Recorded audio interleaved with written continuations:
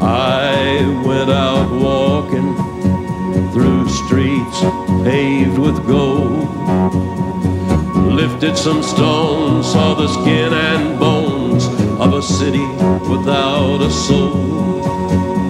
I stopped outside a church house where the citizens like to sit. They say they want the kingdom, but they don't want God in it. Yeah, I went with nothing but the thought of you. I went wandering.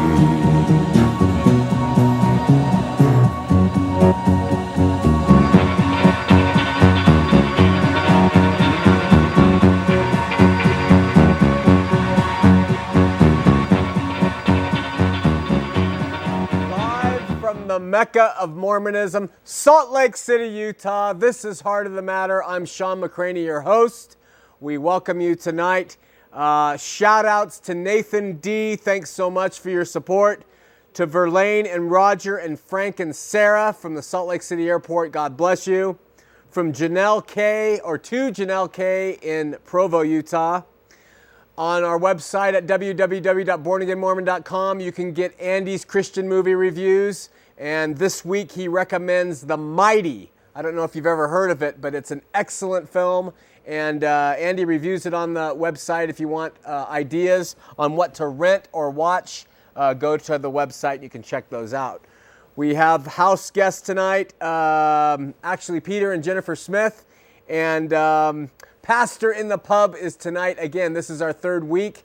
We meet at Squatters Pub after the show about 9:45, and we hang out there for an hour or two and talk about all things Christian, Mormon, Gnostic, whatever's on your plate, we talk about it, and relative, hopefully, to biblical Christianity. That's Squatters Pub on 3rd South in downtown Salt Lake City tonight, every Tuesday night after the show, for as long as you guys want to hang out.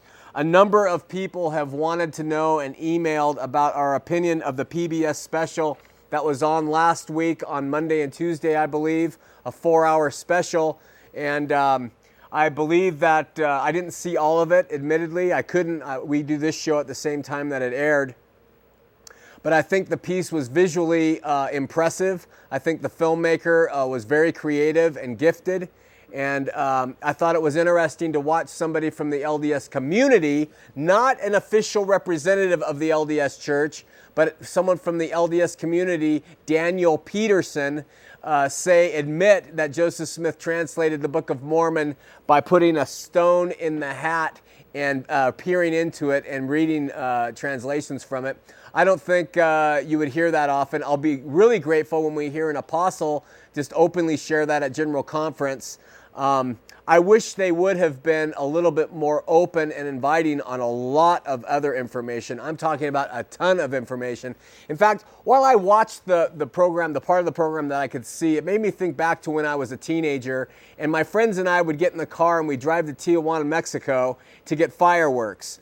And when we'd come back through the Border Patrol would say, because it's illegal to bring fireworks into the country from Mexico, they would say, "Do you have any fireworks?" And we learned very early to say, "Yes, sir, we do. Is there something wrong with that?" "Yes, you can't bring fireworks into the U.S." And we'd take out of our pocket a pack of firecrackers, and they'd say, "We're confiscating those, young men." And they'd confiscate the firecrackers, and they'd say, "Now, on your way, and don't do that again." And we'd say, "We're sorry," not knowing that we had a trunk load of firecrackers and fireworks in the back of the car. And I sensed that when I watched this PBS special, or at least the part that I saw.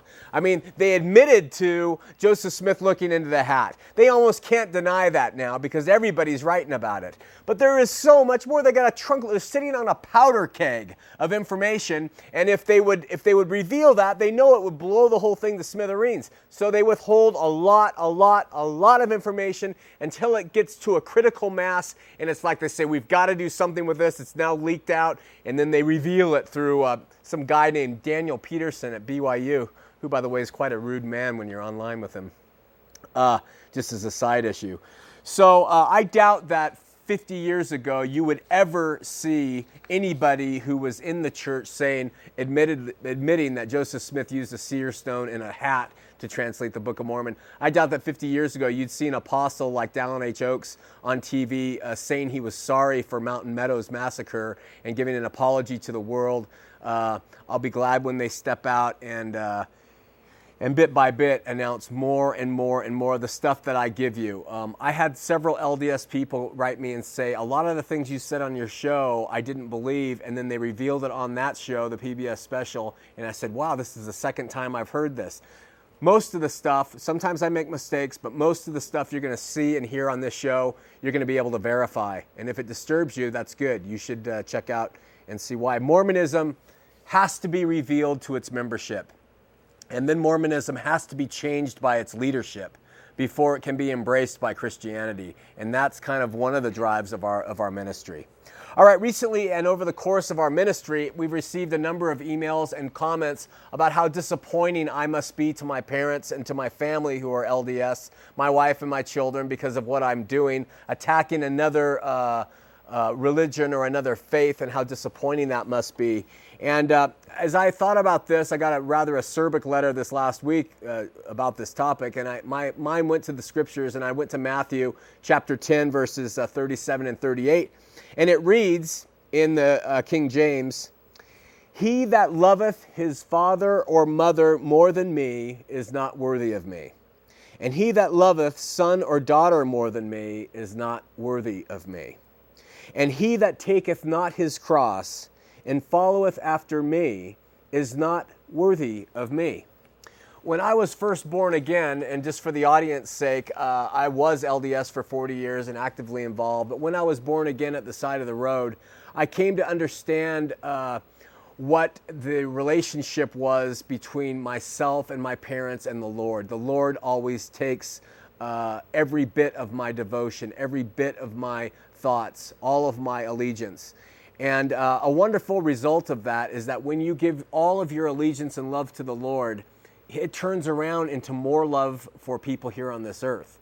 It's not the opposite. If you give all your love to the people on this earth, you love the Lord less, and that's just not acceptable to Him. But if you love the Lord with all your heart and you follow Him with all you've got, you in turn to those parents and to the wife and to the children and say, you know, I'm gonna love you as best I can, as best as the Lord wants me to. But it's interesting. He also follows it up in that verse with, and he that taketh not his cross and followeth after me is not worthy of me. Now, taking up the cross is kind of a metaphor for us. We don't actually physically pick up a wooden cross in our life, but it's a metaphor for us walking to death. It's our willingness to pick up and die to ourselves and walk to death for Him. And it says, not just take up the cross, but take up the cross and follow Him. Okay? And there's a difference in that between Mormonism and Christianity. Let me explain. In the youth world, young adult, teenage world, even younger, there's a thing called Facebook. There's a thing called, what's that thing called? MySpace. MySpace and Facebook. I should know MySpace. And the teens and the young adults get on there and they post their picture and all their friends are connected. And they kind of put a profile of what they're about. So my middle daughter, she decided she was going to go look up the profiles of all her LDS friends. So she went and she looked up the profiles and she said every single one of them under what's most important or what is really important religiously or whatever, all put the church. They all said the church, okay? Now, when she went and looked up Christian friends and saw their MySpace profile of themselves, they said, what's the most important thing to you in your life? And they all said the Lord. Or they said Jesus, or they said God, all right?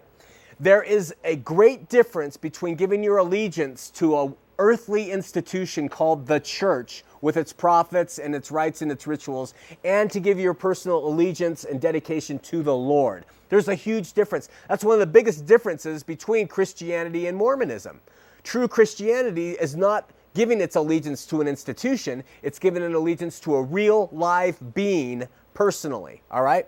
So I think that's important when you look at the differences in when you pick up your cross and following Him, or whether you're picking up a cross and following a church. All right? Just want to let you know, streaming video is working. If you go online at www.bornagainmormon.com, click on the TV show. When you get on that page, it will say, watch the show live. Click on that, give it a good wait for a minute, and the show should pick up if your friends want to watch it. Okay, let's begin with the word of prayer. Dear Lord, pray for your Spirit to be with us, be with our staff and crew, be with me as I speak, that I'll say and share the things you want me to share. Help our audience, our listening audience, that we'll have viewers whose hearts and minds and eyes and ears will open, and that they will see the importance of having a regenerative relationship with you, established in you, based in you, and you in them. In Jesus' name, amen. We're going to begin tonight with the name game. It's going to be great fun. The name game. Are you ready for this? Question number 1. True or false? In the 1830 edition of the Book of Mormon, the hill Cumorah was spelled C-A-M-O-R-A-H. Is that true or false? Today, the hill Cumorah in the Book of Mormon is spelled C-U-M-O-R-A-H, but then was it spelled C-A-M-O-R-A-H? The answer is it's true. It was spelled that way. Why is that significant? Well, there's a thing called the Comoros Islands on a map. Back then, I believe it's in the Indian Ocean, and the Comoros Islands also today in 1958 have a capital of Moroni. Okay, so Comoros, the hill Cumorah, and Moroni are both two names that are very closely related. Now, people will say, well, it wasn't given that capital city name of Moroni until the 1959s, but the name Moroni was known by the Arabs of that time who inhabited the Comoros Islands. So now that is kind of an interesting name game, because you can play it on either side of the fence. But our purpose, while we've covered the Book of Mormon, are to show outside influences that possibly help contribute to the construction of the Book of Mormon. Well, let's see if there are more. In the name game question number 2. What two things do the following words have in common? Alpha, Angola, Antipas, Archeantus, Ezeus, Jonas, Judea, Omega, Timothy, and Zenos.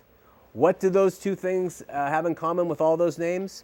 The answer, first, all of them are found in the Book of Mormon. Every one of those names. Second, they're all Greek names. Every one of them, Timothy, Zenos. And remember from last week, we have the Greek civilization out here, and we have the Book of Mormon over here in time. And in between, we have 1,000 years. And we suddenly were having Greek names appear in this book that was supposed to have been written on gold plates this many years before. It's an impossibility. It would be like Moses writing in the Pentateuch the name Britney Spears. I mean, it would be like reading Britney Spears in the Bible. It's just, come on, you know. So you're not going to find those Greek names in the Book of Mormon. All right. Highly improbable. Question number 3. Are the 12 apostles of the Book of Mormon similar to the 12 apostles in the Bible in any way? The answer is yes. Now, there were 3 pairs of New Testament apostles in the Bible that shared the same name. So it's 6 men, 3 pairs. There was Simon Peter and Simon the Canaanite. There was James, the son of Alphaeus, and James, the son of Zebedee. And there was Judas, the brother of James, and Judas Iscariot, the betrayer. Okay? So that's 6 men, and 2 of each shared the same name. Oddly enough, from miraculous coincidence, the disciples that Jesus supposedly called in the New World, here in the Americas, of a different race and religion and everything else, not religion according to Mormons, their apostles, the 12 apostles, also shared the same name. 6 men, each sharing the same name. We have Jonas and Jonas. Those were 2 of the apostles here in the Americas in the Book of Mormon. We have Mathani and Mathaniah. I love it when he adds the ha's. Mathaniah. And we have Kuman and Kumanonhi. I like when he adds the hi's too. The hi's and the ha's. Sounds very official, doesn't it? So how you have a coincidence of 12 apostles that Jesus personally calls in the biblical times that all happen to 6 of them happen to share the same name 3 times, and then in the Book of Mormon you have the same thing, except you have Book of Mormon type names for each of them. It's an amazing coincidence, isn't it? The divine pattern, or another evidence of plagiarism. Question number 4. What significance could these actual geographical locations, which were all located within 200 miles of Joseph Smith's home, what coincidence could they play in the construction of the Book of Mormon? Now, watch your screen. We're going to bring up these names, all right? These were locations that were in Joseph Smith's neighborhood within 200 miles of him, all right? We have Lehigh Valley, Pennsylvania. We have Oneida, New York, Angola, New York, Morgantown, PA, Jacobsburg, PA, Alma, Quebec, Shilohi, Ohio, Kiskimitis River, Ohio, Morin, Quebec, Sherbrooke, Quebec, Tecumseh, Quebec, and Ripley, Maine. All right? Now let's go through those and see if there are any types of plagiaristic names that Joseph could have used in the Book of Mormon. So we go to the first one, Lehigh. Lehigh Valley, PA, we have Lehigh. Father Lehigh. Is it a coincidence? Well, maybe. You know, there's a Lehigh here, Lehigh Valley. Maybe that's a coincidence. Let's go to the next one. Oneida, New York. Oh, there's an Oneida in the Book of Mormon. It's amazing. Okay, let's go to Angola, New York. There is an Angola in the Book of Mormon. Now, maybe a really far-fetched thing, but remember, ever since we've been studying the Book of Mormon, we've been saying, listen, did Joseph Smith get this information from golden plates written long ago, or did he take it from another source? If he took it from other sources, you know it's a plagiarism and you know it's false. We go to Morgantown, PA. We come up with Morianton. Now you might think that's kind of far away. It really isn't. All you have to do is take the I in Morianton and put a G there, and you have Morganton, like Morgantown. We go to Jacobsburg, PA. We have Jacob Ugoth. Jacob Ugoth versus Jacobsburg. Again, if you take 2 letters and change them there, you have Jacobsburg. We go to Alma, Quebec. Straight across, we've got another Alma. We go to Shilohi, Ohio. We have Shilohi in the Book of Mormon. We go to Kiskimitis River. We have Kishkumen. You know if you've played a game, if you're sitting there giving your kids and telling them a story and at bedtime and you're making it up and you're trying to think of a name of somebody and you look over on the bookshelf and there is Sarah Tall and Proud and you say, and the girl's name was Sarah. You just pull it from the things you're looking at. Same stuff. Morin, Quebec, we have a character in the Book of Mormon named Moron. Now, I don't think Joseph Smith knew what that would mean in our day and age, but I think he took it from Quebec. Sherbrooke, Quebec, we have Sure. Tecumseh, Quebec, we have Tiancum. And Ripley, Maine, we have Ripley Ancum. Okay, so in the name game, I think that you can see that the fun never ends with the Book of Mormon. We've had comparisons all the way across the board, and when it comes to the name game, I truly look for a documentary that will come out on PBS where we see a prophet of the LDS Church or an apostle, preferably the prophet, say, we have for a long time bought into the Book of Mormon and called it the most correct book. We have, because of all the evidence in front of us, discovered it to be a plagiarized fraud. And we do not want our people to put their faith and trust in a book that came from the imagination of an adventurous young man. We instead, as a church, turn to the Bible as the thing that will lead and guide us in our walk with the Lord. I look forward to that day. Hopefully shows like this will happen. All right, enough of the name game. Let's look at another source Joseph borrowed from in composing the Book of Mormon. This is going to be the last thing of comparing things that are in the Book of Mormon. There are many others. Next week, we're going to talk about the witnesses to the Book of Mormon. But tonight, hang on to your bonnets, children. We are going downhill on a fast-moving cart because this is a really interesting one, all right? Listen closely. In 1823, when Joseph Smith was a 17-year-old boy, this is before the Book of Mormon came out, a pastor named Ethan Smith, he was no relation to Joseph, wrote a fictional book, and he called it View of the Hebrews, or the Tribes of Israel in America. From 1821 to 1826, this was all before the Book of Mormon ever came out, the author of the book was a pastor to Oliver Cowdery and his family in Poultney, Vermont. Okay? So Oliver Cowdery, who helped translate the Book of Mormon, he had a pastor who wrote a book called View of the Hebrews. And this pastor was his pastor for 5 years. In case you didn't know, or to help you remember, Oliver Cowdery not only helped Joseph Smith translate the Book of Mormon, Oliver Cowdery was one of the witnesses of the angel to the Book of Mormon, and Oliver Cowdery, which is very rarely talked about, was also Joseph Smith's cousin. Okay? This was a family deal. I never heard that. I never learned that Oliver Cowdery was Joseph Smith's cousin. This is something that's very rarely mentioned. View of the Hebrews, this book, was very popular, and it was distributed and talked about by the people all through the New England area. The second edition of the Book of Mormon, the book was so popular they printed a second edition. That came out in 1825. So that's 5 years before the Book of Mormon ever saw its first full print, okay, or any print. There was a great deal of interest in the time, as there always was, in the origins, custom, religion, and life of the Indians. And during that time, this pastor, Ethan Smith, gathered up a bunch of reference material from like 40 different sources, and he compiled this book that was called The View of the Hebrews. Now, there was an early church historian by the name of B.H. Roberts. And B.H. Roberts was very well respected. He crossed the plains, came into Salt Lake City, lived as a Latter-day Saint, was an authority for the church, wrote History of the Church, volumes 1 through 6, I believe, or maybe more. And he did a comparative study of the Book of Mormon and the View of the Hebrews. And his findings were compiled in a book by somebody at BYU called Studies of the Book of Mormon.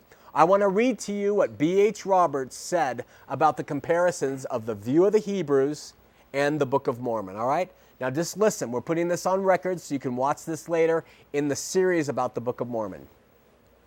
The View of the Hebrew not only suggests but pleads on every page for Israelitish origin of the American Indians, all right? It deals with the destruction of Jerusalem and the scattering of Israel, as does the Book of Mormon. The View of the Hebrew deals with the future gathering of Israel and the restoration of the 10 tribes, as does the Book of Mormon. It emphasizes and uses much of the material from the prophecies of Isaiah, including whole chapters, as does the Book of Mormon. The View of the Hebrews holds that the peopling of the New World, America, was by migrations from the Old World. So does the Book of Mormon. 5 years before the Book of Mormon ever came out, I remind you. In both cases, the journeys of these peoples was northward. In both cases, the colonies entered into a valley with a great river. They both encountered seas of many waters, and in the course of their journey, they crossed them. In both cases, the journey was a long one.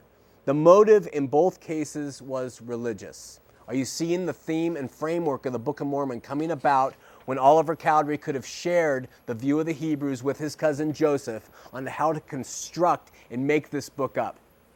Two classes of people. The View of the Hebrews supposes that his lost tribes divide into two classes. The one fostering the arts and of civilization. So we have a class that was very civilized and artistic and prosperous and industrious. And the other followed wild hunting and indolent life that ultimately led to barbarism. This is exactly what happens in the theme of the Book of Mormon. Long and dismal wars break out in the View of the Hebrews between the barbarous division and the civilized divisions. The same occurs between the Nephite and Lamanite divisions, and they're drawn there in the Book of Mormon between civilized and barbarous. The savage division of the View of the Hebrews utterly exterminates the civilized. The Lamanites in the Book of Mormon utterly exterminate the civilized there. Same themes. The View of the Hebrews book assumes that an ancient civilized people grew in the mechanic arts, in language, in knowledge of iron and other metals. They also grew in their abilities in navigation. The Book of Mormon also assigns these characteristics to the civilized Nephites. The View of the Hebrews assumes that this race occupied the whole extent of the American continent. The Book of Mormon does the same for its peoples. Church history and church leaders have always given Mormons the idea that the whole continent was covered by this nation of Israelites who had turned into the Nephites. Now they don't. Now they've pulled back from that and they've changed it, but it used to be that way. It also assumes that the Indian tongue had one language, Hebrew. This is the book of the View of the Hebrews. Book of Mormon, the same thing. This is a really good one. Listen to this. The View of the Hebrews describes an instrument around the mound findings that comprised of a breastplate with 2 white buckhorn buttons attached, quote, in imitation of the precious stones of the Urim. All right? Before the Book of Mormon ever came out, the View of the Hebrews said there was a breastplate with this Urim that it would help to translate the plates. The same thing Joseph Smith claimed was in the box with the golden plates to help him translate. What more do you need? I mean, it's almost like I should get 1,000 emails now saying, okay, I'm convinced. What do I do? But we don't. We can continue to get people defending. How can you defend this stuff? View of the Hebrews describes extensive military fortifications linking cities in the Ohio and Mississippi Valley, and they had watchtowers that overlooked the areas. The Book of Mormon, the people erected watchtowers too. Those very words, overlooking. The Book of Mormon describes high places where people would go up to worship. The View of the Hebrews has high places where people would go and worship in their religious ceremonies. Again, another one. And in their government, the ancient inhabitants effected change going from a monarchy type of government to a republic. The same thing happens in the Book of Mormon. All right? And finally, the View of the Hebrews speaks of the gospel having been preached in the ancient Americas. The Book of Mormon teaches of the gospel having been preached in the ancient Americas. The only difference is that in the View of the Hebrews, Quetzalcoatl is the central figure that comes, and in the Book of Mormon, Joseph Smith made it better by having Jesus Christ himself come and share with the ancient inhabitants the gospel of Jesus Christ. The Book of Mormon has been presented to the world as a translation of God's Word that was written on golden plates anciently. Over the last 6 weeks, we have shown you that the framework and the content of the Book of Mormon have come from at least 6, if not 10, 15 different sources, of which it is a compilation book. Since 1830, the LDS Church, its leaders, its missionaries, its bishops, its members use the Book of Mormon as bait. They stick it in your face and they say, read this book and you ask me if that's not true. And when you read it, it covers basic Christianity. It just covers the basics of it. That's not the question, does it teach true principles? The question is it true? It's not. It's false. It's a fraud. And once people buy the book as being so good, probably because they really don't have an understanding of the Bible, that they take this book and they say, wow, I buy into it, therefore Joseph must have been a prophet. And then Joseph goes off and he starts up with everything else, which we're going to talk about in the coming weeks, including the Pearl of Great Price, which is just amazing, and polygamy, which is going to blow your socks off when we get into that. You're going to learn things you can't believe. And and temples and the temple rites for salvation, it's all a disaster, and it's all based on this first fraudulent book coming out and being presented to the world as truth. Let's go to the telephones, 801-973-8820, 801-973-TV20. Please, if you're calling, remember to turn your TVs down or off and make your question short and be nice to me. All right, we're going to Dan and Logan, first-time caller. Dan, you're on Heart of the Matter. Hi. Hey, Dan. Hi, how are you? I'm good. Just a comment. When we first moved here from California, Yeah. we saw these intelligent people sitting around discussing the Book of Mormon. Yes. Tantamount to a Dick and Jane book, to me, raised to college level. And I was amazed that they could sit there with a straight face and discuss it. Yeah. Yeah. How long ago did you move from California? We've been here 9 years. Yeah. You're a Christian? Yes. Well, you know, were raised singing songs about how true it was. They were raised seeing pictures of Joseph pulling the plates out. They've heard the story over and over and over again. As congregation, they sing a song, "The golden plates lay hidden deep in the mountainside until God found one faithful in whom he could confide." And it's all about, oh, how lovely was the morning. And they have this whole idea in their brain, and I don't fault them. I was one of them at one time. And you want to believe, you seem to believe, until you start doing a little bit of investigation, and then all heck comes crashing down. Yeah, well, like I said, it was just amazing to me that God gave me the discernment to see that. I mean, it is just such a falsification, you know, and he, like you said, he just plagiarized, and just it's a little novella is what it is. It really is. It really is. Great call, Dan. I appreciate it. Okay, thank you. Thank you. Bye-bye. We're going to Carl in American Fork, first-time caller. Carl, you're on Heart of the Matter. Hello, Sean. It's nice to talk to you. I've enjoyed your program. Thanks, man. I'm an ex-Mormon, and I went on a mission 40 years ago. I found out the truth about Joseph Smith probably a year and a half ago. And I found it out by looking back through a lot of the documents and things you're quoting. And I thoroughly enjoy your outlook on Mormonism. Okay. Now, my problem is that since I don't have a faith to hold on to as far as Mormonism goes, I've gone to Christianity looking and searching. My wife's a born-again Christian. She hopes that all of a sudden I would embrace Christianity. Well, in order to do that, I decided, well, I got to go back to the start. So what I did is I went back to the Old Testament, feeling that, okay, if you're going to go back to the start of Mormonism and Joseph Smith, I need to go back to the Old Testament. I have a real problem with the Old Testament. And I guess I just have one basic question for you. Okay, all right. In order for me to embrace Christianity, do I have to accept the Old Testament as the inerrant Word of God? Well, wow, it's quite a question. That's actually one of the best questions I've had on this show, because I think there's probably 1,000 different answers depending on the Christian you talk to. What saves you is not the Bible or believing that it's inerrant. I think that I don't think that. I know that what saves you is faith in Jesus Christ. Now, there's Christians who are of higher criticism, who take the word and they really attack it, but believe Jesus is the Son of God, God incarnate. I personally believe that your walk as a Christian really truly isn't complete unless you embrace the Bible. The thing that the Old Testament too. I think that there are answers for the problems you have with the Old Testament. And I think that if you were to sit down with an Old Testament scholar, I think those things, that every one of them, that you could lay out a laundry list point by point, I think you could be satisfied to the answers that they have. I know there have been things that have essentially looked like the Old Testament was in real trouble, and a decade or two later they had archaeological discoveries that prove that it wasn't.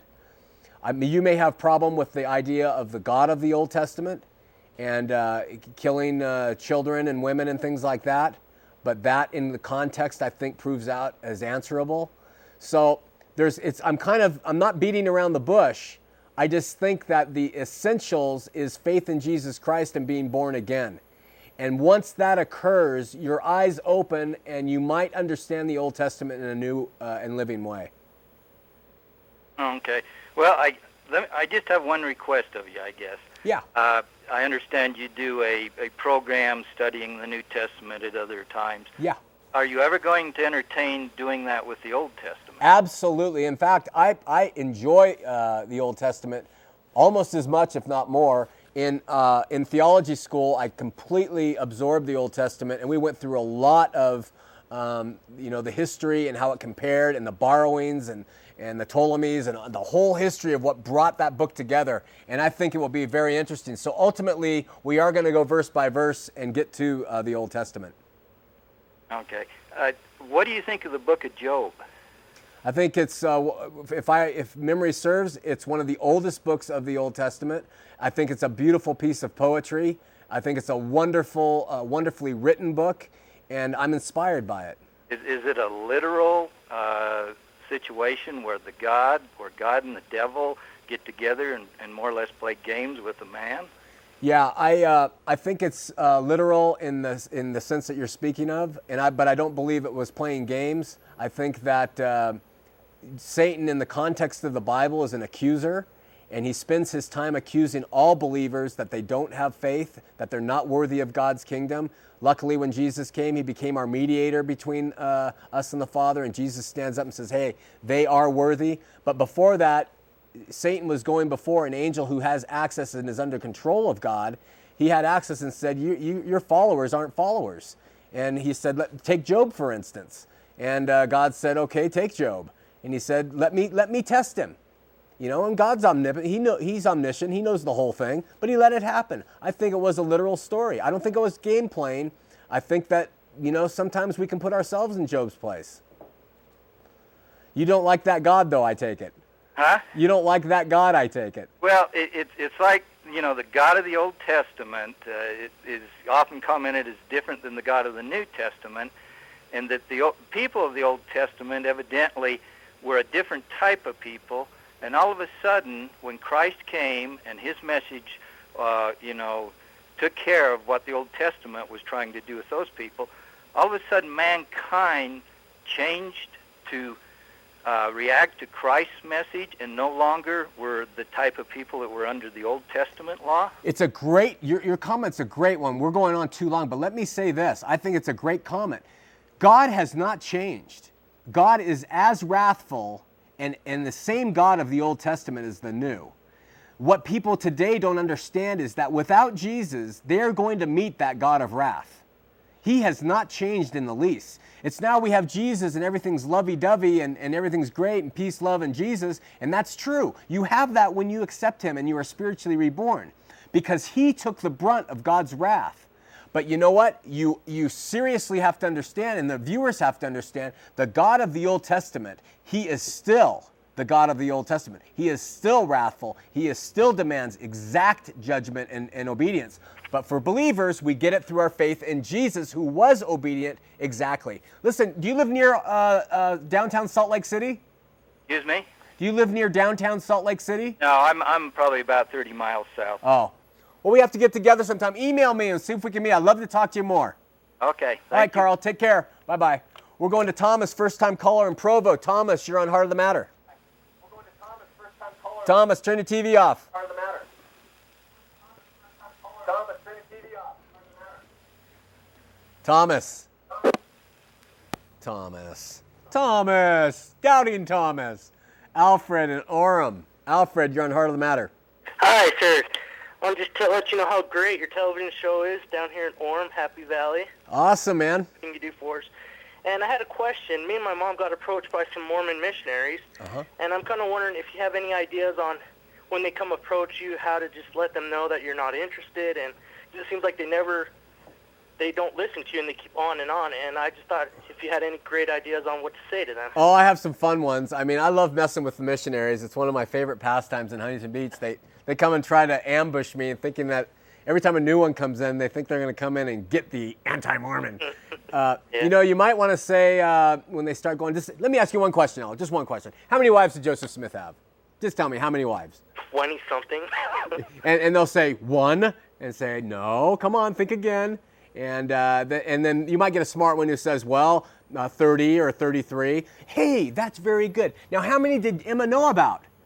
All of them? No. You know, how am I supposed to listen to you? You don't even know what you're talking about, Elder. Come on, man. Be friendly with them, joke with them, just throw stuff out that they don't know and just keep them at bay that way. The other thing to do is to put all that aside and then just kind of talk to them about the Lord. And say, you know, I know you have a message to give me, and I'm willing to listen to it, but if I get equal time and I can share some message with you. And then when you do, and about Christianity and how it's different, and they say, no, we're the same, it'll open up some doors for you to plant some seeds. And that's really what we're doing, audience, is we're planting seeds for the future. Very rarely you're going to have someone change like that. Hope that helps. Yes, perfect. Thank you so much. All right, brother. Everything. Take care. Bye-bye. We're going to Kimberly in American Fork. First-time caller. Kimberly, you're on Heart of the Matter. Hi. Hi, Kimberly. How are you? I'm doing well. How are you? Good. You're on the air. Oh, I am. I'm sorry. I really, really appreciate what you're doing. This is the first time watching. I was born in the Mormon church. My father and was born in the Mormon church as well. He is a pedophile, and I just can't tell you how many secrets there are, and it's hidden. And I hate that. I was married in the temple. It's a big joke, and I totally 100% believe in what you're doing. Huh. Did you? They won't let me get a temple divorce. So for my husband that was abusive, and that's why I divorced him. And they tell me that I'm going to be with him in the afterlife. And I mean, it's just a total joke. And Wow. I'm frustrated. My sister just barely got married in the temple, and I want so bad to tell her, but it's so hard living here in Utah. Yeah. And I'm just really excited about what you're doing, and I can't wait till you talk about the temple stuff, because it is the biggest joke. Yeah. When I got pulled through the veil by a total stranger. My husband didn't even pull me through the veil or whatever, and it's just like a total big joke, and I just want to laugh, and I want to share it with everybody that it's just a big joke.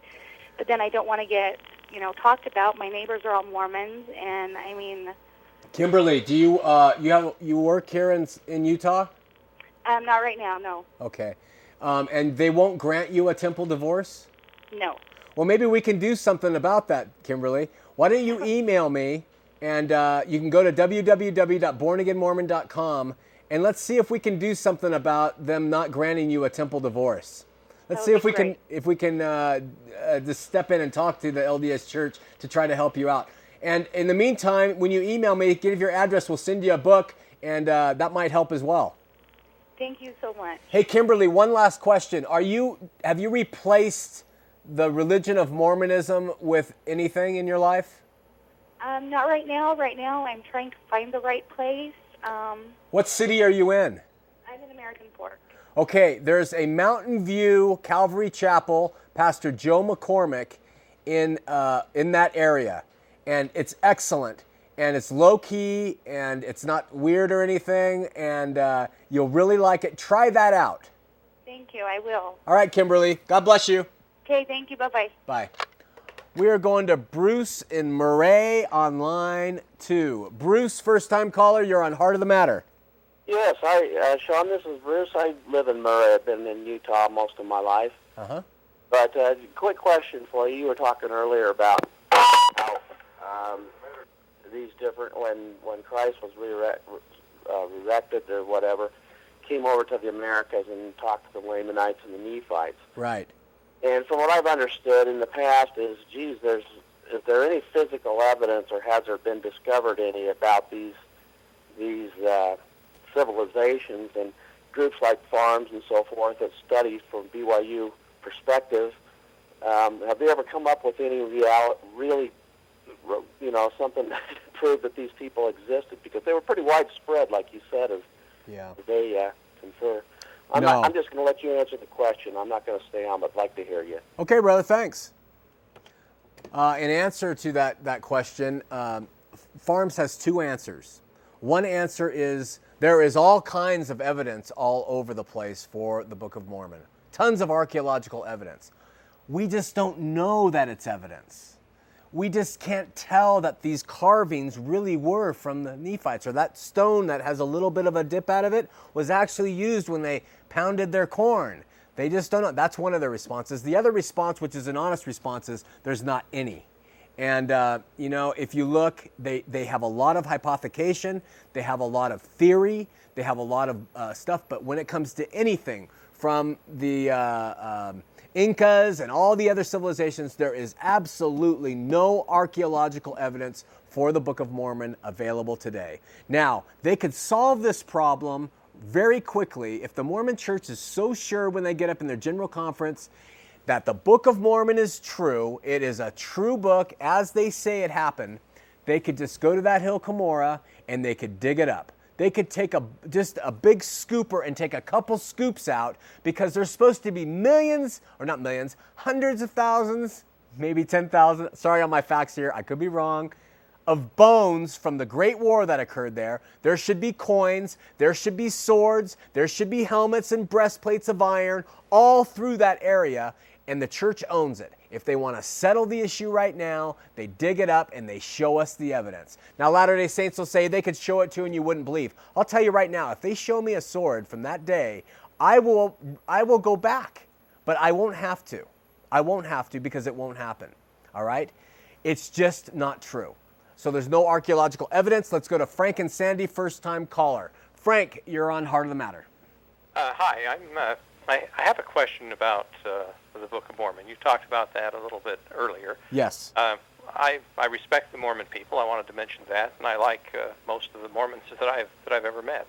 I have read the Book of Mormon, and I've had the instructions for the Mormon missionaries. But the question I had was, after reading the Book of Mormon, I just didn't see the attraction to it. I wondered if you had any theory regarding, or any ideas regarding what the attraction is. I mean, how do they get converts? Why would somebody read the Book of Mormon, for example, and then be interested in the LDS Church? Yeah, it's a really good question. Mark Twain called the Book of Mormon chloroform in print, and he also said if you take and it came to passes out, you'd have a pamphlet. So I don't know what the draw is, except what I think is that you take a person who's searching for spiritual truth, they don't know the Bible, they haven't read it, and you give them this first, and then they read it, then they're going to say, wow, this is really something to it, because it does preach so much of 19th century Christian themes. And so they must resonate to the truth that are in those 19th century Christian themes, and they feel that no teenage boy could have compiled that book, therefore it must be true. That's one idea. The other idea is maybe they receive some kind of spiritual manifestation from that. Where that spirit comes from, I'm not going to say. It may be that they are overwhelmed by the amount of reading it is, and they just say, geez, this must be true. I don't know, it's too far-fetched not to be. I don't know what the attraction is. Latter-day Saints will say it's because it's a true book, but we just know that that's not the case. Well, it's a good question, though. Very good question. Thank you. You're welcome. Thank you. Bye-bye. Bye-bye. I think we could say the same thing about the Pearl of Great Price. 20 years ago, the Pearl of Great Price was held up right in equal standing with all the other books of Scripture in the LDS Church, and I sincerely believe that most Latter-day Saints are just trying to distance themselves from the thing altogether. And at one time, people, they believed in the Kolob, and they believed in all the things that are talked about in that book. So, I don't know. Don't know the answer to that one. Apologies. Let's go to Gabriel on line 1. First-time caller again. Gabriel, you're on Heart of the Matter. Yes, Sean. It's my first time calling, and just want to praise the Lord for your ministry, first of all.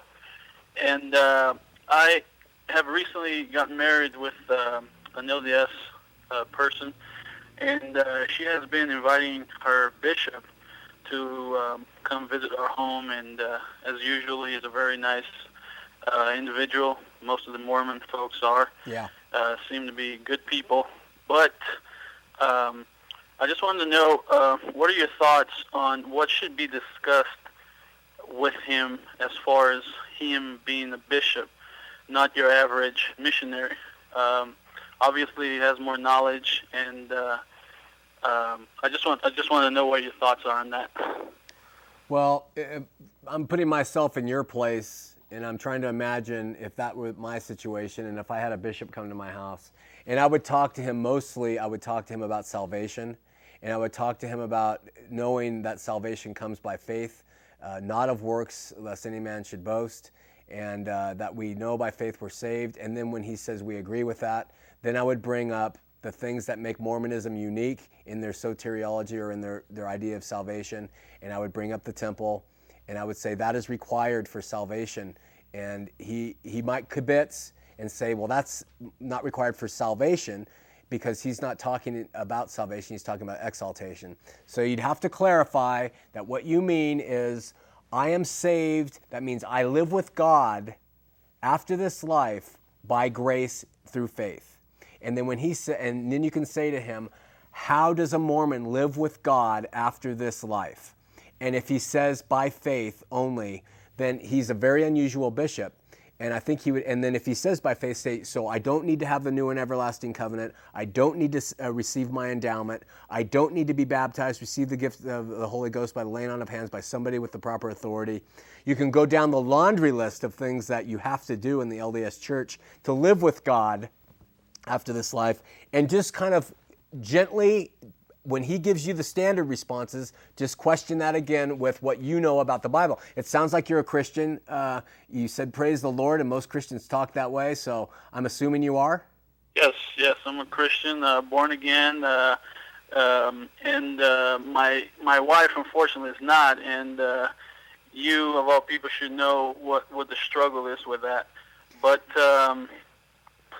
basically what you're saying is I should go down the road of Mormon doctrines, right? Yeah, I would use Mormon doctrine, and he, you might have him, this happens often, agreeing with everything you say and say, oh, well, we don't worry about the temple, and, don't worry, that's not really for salvation. He might give you his own opinions just to be agreeable with you. He might even believe what he's saying. But Mormon doctrine is, you've got to be sealed in the temple, you've got to have the endowment, you've got to be baptized, gift of the Holy Ghost, and all these other things, enduring to the end by obeying certain things, paying the tithing, all these things that you've got to do to make sure that you return to live with, or that you live with God. So you have a long road ahead of you. I want to clarify, my wife was LDS after I left the church.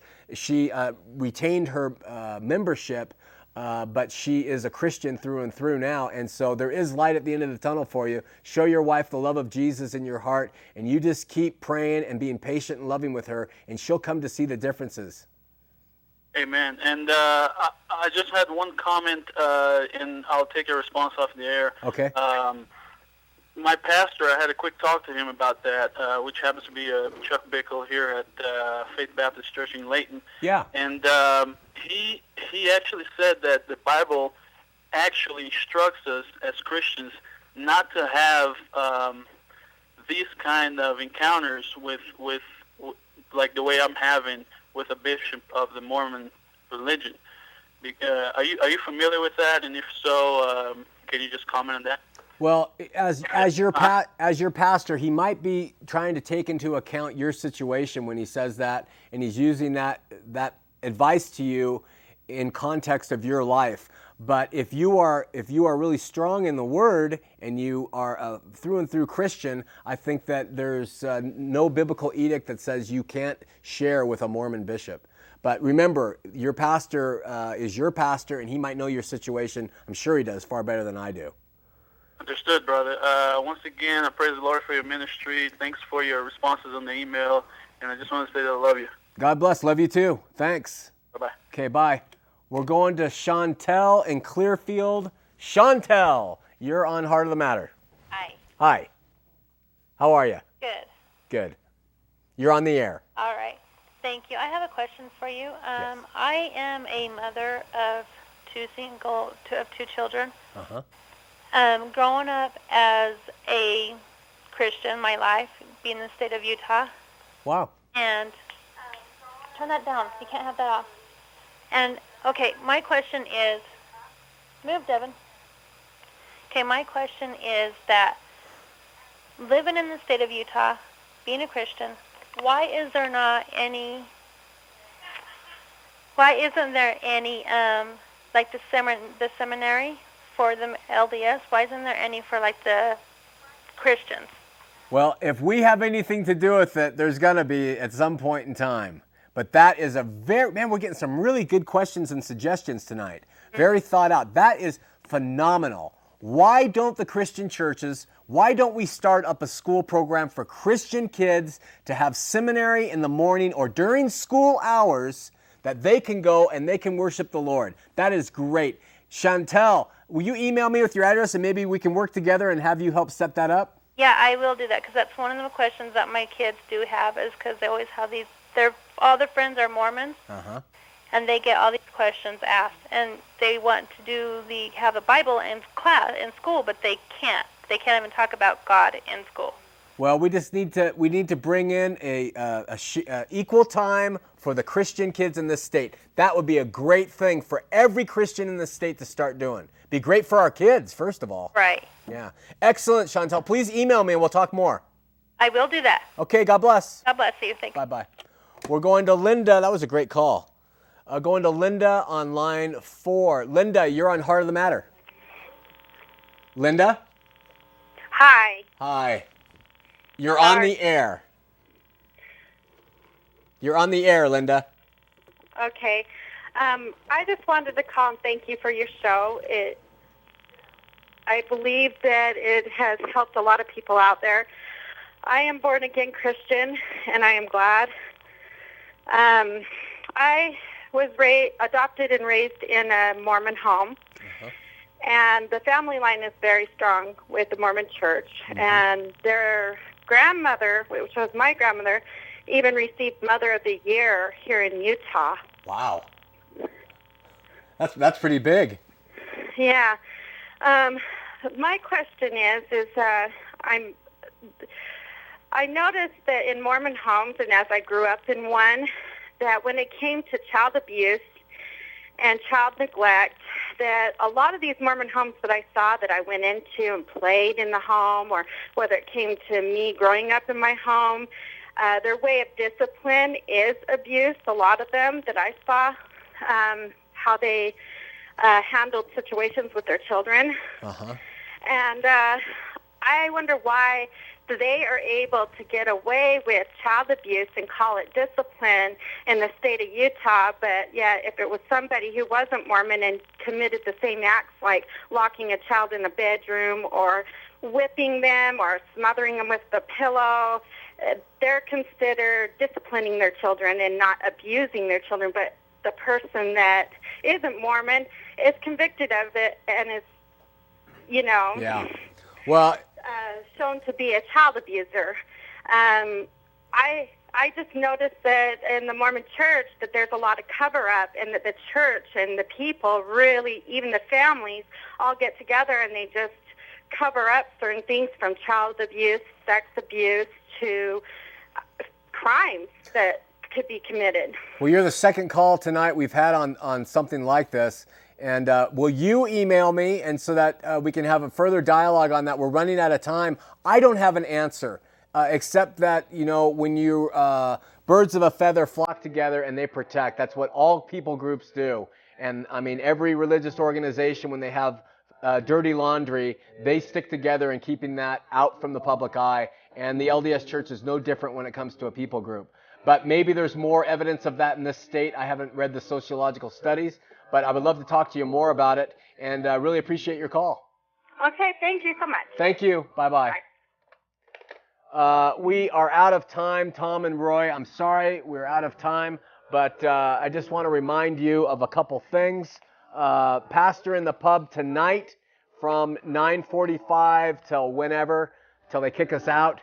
And we get there and we talk about whatever you want to talk about. And whoever you are, whatever religious background, we hope you'll come. Next week, we're going to examine the witnesses of the Book of Mormon.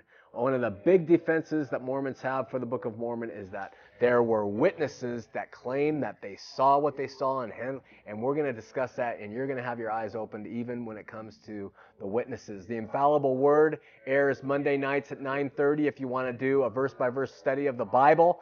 That will help you. It's also replayed on Friday evenings at 8:30 p.m., so we invite you to join us here. And remember that you can go to www.bornagainmormon.com and receive more information on everything our ministry is about. I've got a ton of emails. I'm sorry to those of you who I said I'll respond on the show to your emails. I have them here. But next week, I'll try to get to the emails before we get into the topic of the witnesses to the Book of Mormon. Until that time, stay on your knees, keep reading the Word. God bless you.